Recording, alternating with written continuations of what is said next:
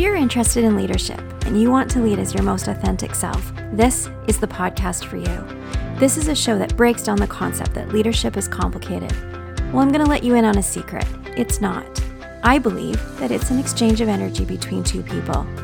I want to create conversations for emerging and experienced leaders to come together and discover a new way to lead from the inside out. You already have everything that you need to be an exceptional leader. What we will uncover is the power of human connection and understanding how we are hardwired to seek out a true sense of belonging. So come join me. Let's create a community of leaders that are ready to challenge the status quo and who value human connections more than bottom lines. Hi everyone, it's Michelle. Welcome back to another episode of Lead From Within. I hope you're all doing well. This is always my favorite time of the week. The house gets quiet and I get to just sit at my desk and have a little chat with my podcast friends with a cup of tea. I wanted to talk a little bit about taking inspired action, because I think that this is an area that's really difficult for leaders. Whether you're an emerging leader or you're an experienced leader, I think that sometimes we can get stuck in the grind of all the things that we have to do every day, and we don't always focus enough on taking action that actually will move us from A to B, as opposed to kind of just feeling like we're doing things and we're spinning our wheels, but we're not really moving the dial forward. And by that I also mean like professionally, but also personally. There's a lot of opportunity for growth as a leader in self-development and learning about who you are and why you think the way you do, what your triggers are, and how you can be the best version of yourself. And I think that when you are taking action, it's a great opportunity to learn a lot about yourself. So I want you to start off by thinking, what is one win that you had this week? And I would love it if you sent me some comments and told me what the win was that you had this week, or go visit me on Instagram and leave me some comments about the win that you had this week. I think that sometimes we don't share enough of things that went really well or that we're proud of. And when we create a community of people who we can share these wins with, I think it's a great thing. So go ahead and do that. So really today is talking about taking an inspired action, because what you seek is seeking you. We're going to take some time today to talk about what taking action looks like, because I believe that when you take action, it creates clarity. When you start moving, things just become more clear. And don't get me wrong, it's not about getting it right. It's about taking a step, just a step. And that step is the next right step for you. It doesn't matter if it's a baby step, it could be a gigantic step, but it's the next right step for you. The reason I repeated that twice is I believe that it's really easy, no matter where you are in your career development or your leadership development, to compare yourself to other people. It's that imposter syndrome, the comparison. It's so hard to get out of that rut when you feel like you're stuck and you don't know what the next right step is. And what I wanted to include in my message today is stop trying to be it. Don't compare yourself to other people. Don't try to be something that you're not. Your energy will change when you become something rather than when you're aspiring to be something. You just need to be clear on what feels right for you so that you can get out of that cycle of feeling stuck. I said it already, action creates clarity. It's not about being perfect or thinking that there's a wrong and a right. It's more about moving the energy in a direction so that you can start to create some movement. So how do you do that? Well, show up as yourself. Be authentic. This is one of the key traits of a leadership that we talked about that builds trust, that encourages people to feel that they know you, that they like you, that they trust you, and that they want to follow you. Your interactions are all just an exchange of energy. And so I would say is don't let your logical left brain take over when you want to try something new and brave, or if you're not sure if what you think you should do is the right thing. Just stop thinking and do it. So I'm going to leave it there. It's a bit of a segue into today's topic around perspective and communication. But the reason I wanted to talk about this before we really get into today's topic was because it's come up for me quite a few times in the last few weeks, and I'm seeing people really struggle. And I just thought maybe there was a reason why, and I wanted to share some of my thoughts on that. And I just thought it would be a different way to start today's episode. So I've told you before, I'm a bit of a nerd and I like the science behind things, and it's probably why I went into nursing. Let's dive into the science of this a little bit. So from the ages of 0 to 6, we're in what's called the theta stage. And what happens to us during this time shapes how we view the world and how we develop coping strategies. During this time, we see the world through our own lived experiences.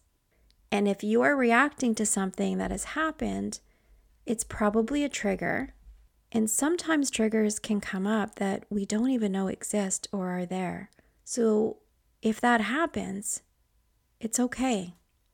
Just take a step back and ask, what is coming up for me and why am I having a reaction? I found the best thing for me is to get that energy moving. Go for a walk, shake it off. So if you find yourself communicating with someone who has a really negative mindset or a perspective that doesn't align with the organizational values, try to shift the conversation to a more positive and productive place rather than trying to get them to confirm that the negative response that they're having is appropriate. And this kind of looks like if someone is trying to push people's buttons. This is typically a learned response, and what we don't want to do in the workplace is reinforce this behavior. So I would just encourage you to consider that if a person is behaving this way, it's quite likely that they are being triggered or have been triggered, and that even though their behavior is less than stellar and can be viewed as very manipulative and destructive or even bullying, and we don't want to condone that, we also want to be able to create a container where we show up with some humility and empathy and compassion for that person and try to have them understand that this is not acceptable behavior. However, we're going to continue the conversation and try to not show judgment or try to engage in a conversation that makes that person feel like they're wrong and you're right, and the only path forward is for them to agree with you. At the end of conversations like this, I typically have started a practice for the last couple of years, and I find it really works for me. And what I do is I will take notes about how I responded to different parts of the conversation, and the root of the ones where I didn't feel great about my response or where it didn't align with my values. And then once I've done this, I just try to let it go and not hang on to it or beat myself up about not maybe responding in the best way in the moment. Because I know that by doing that, it allows me to be more self-aware and develop a higher level of emotional intelligence.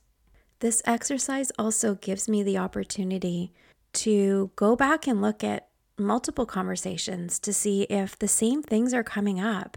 Sometimes you don't see that you're being triggered or you react a certain way to people until you go back and you look at, maybe 2 or 3 conversations where you took notes, and then all of a sudden you start to see patterns developing.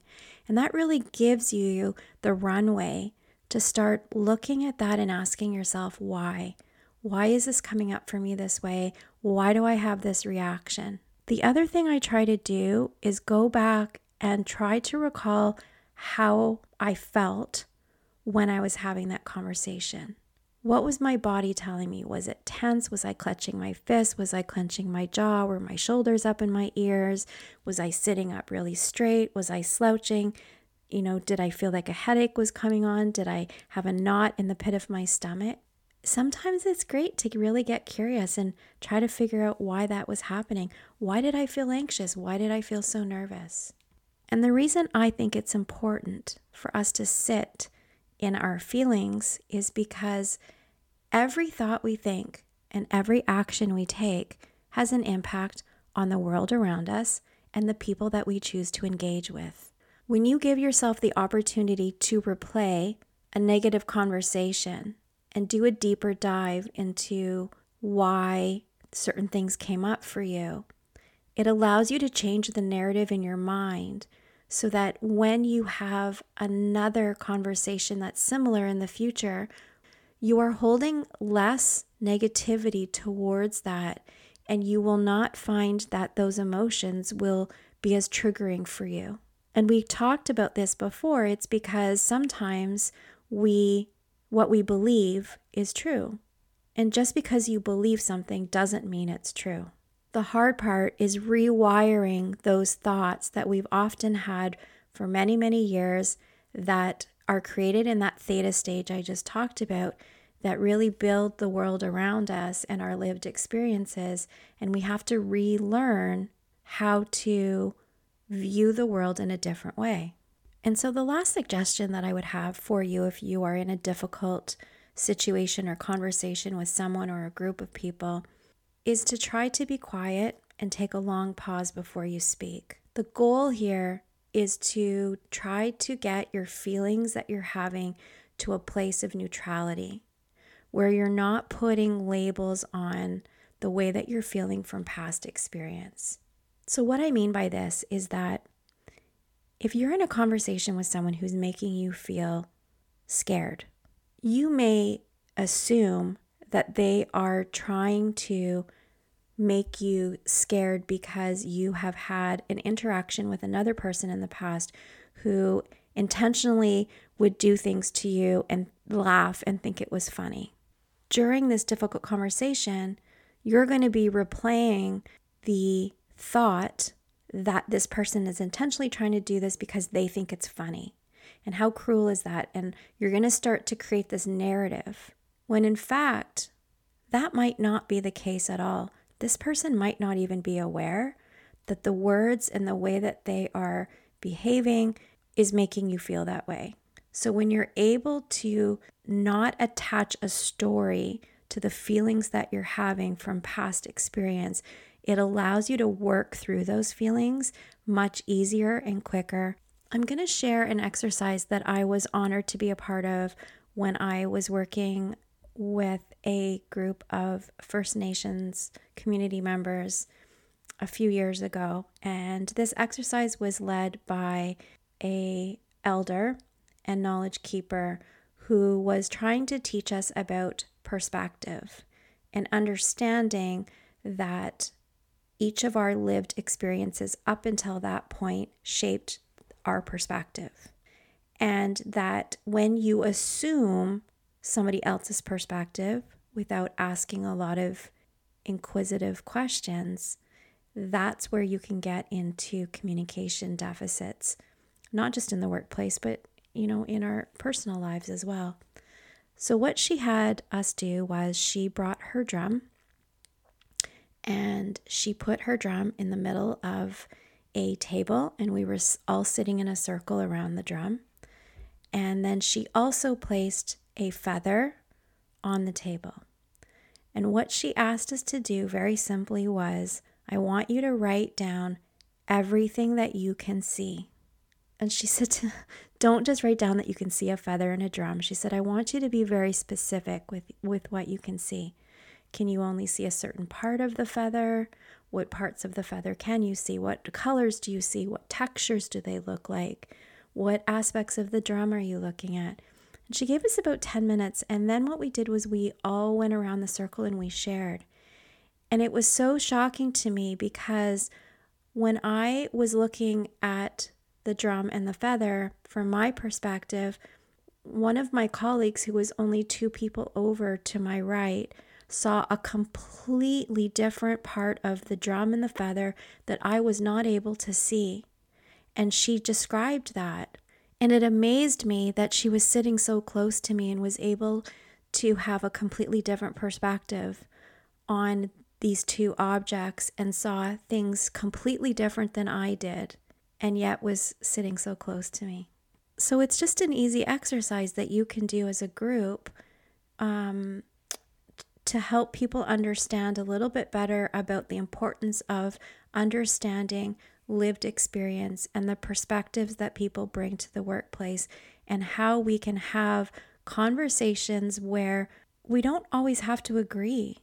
However, we do need to show up with respect and humility and come to a conversation seeking to learn and understand perspectives that are different than our own.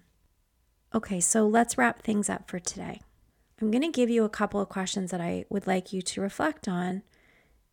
You can journal on them as I've suggested in the past, or really just think about them, or bring them to your workplace and maybe ask people these questions. This might be a really great team building exercise.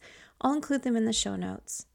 So we started with taking inspired action, because action creates clarity. So I want to end on that positive note today. Here is some ideas for some intention setting for you. Part of taking inspired action to create clarity is setting an intention. So I'm going to give you a few prompts that you can use, and I hope that you find them helpful. I would like to try, and then you can fill in the blank. I would like to experience. I would like to create. I want to be. And the last one is, today I commit to. I'd love to hear some of your responses. Again, leave me a comment or go over to my Instagram and leave me a comment there. I just think it would be so great to hear what people are journaling on or reflecting on. I'm going to leave you today with some thoughts from Adam Grant. And if you don't know who Adam Grant is, he is an organizational psychologist. He is the author of 5 books, and he also has a podcast. And he's brilliant, and I quite enjoy him. So if you're looking to learn a little bit more, or emotional intelligence and perception is of interest to you, go over and listen to his podcast. So what Adam says is that you don't need to build confidence to achieve a challenging goal. Achieving a challenging goal is what actually builds confidence. That was a bit of a mic drop for me. So if you need to, you can rewind it, but I'll make it easy on you and I'll repeat it. You don't need to build confidence to achieve a challenging goal. Achieving a challenging goal is what builds confidence. What he says is that when you change your behavior, then your beliefs will continue to refigure themselves, not the other way around. I'm going to leave it there today. It's a bit of a shorter episode.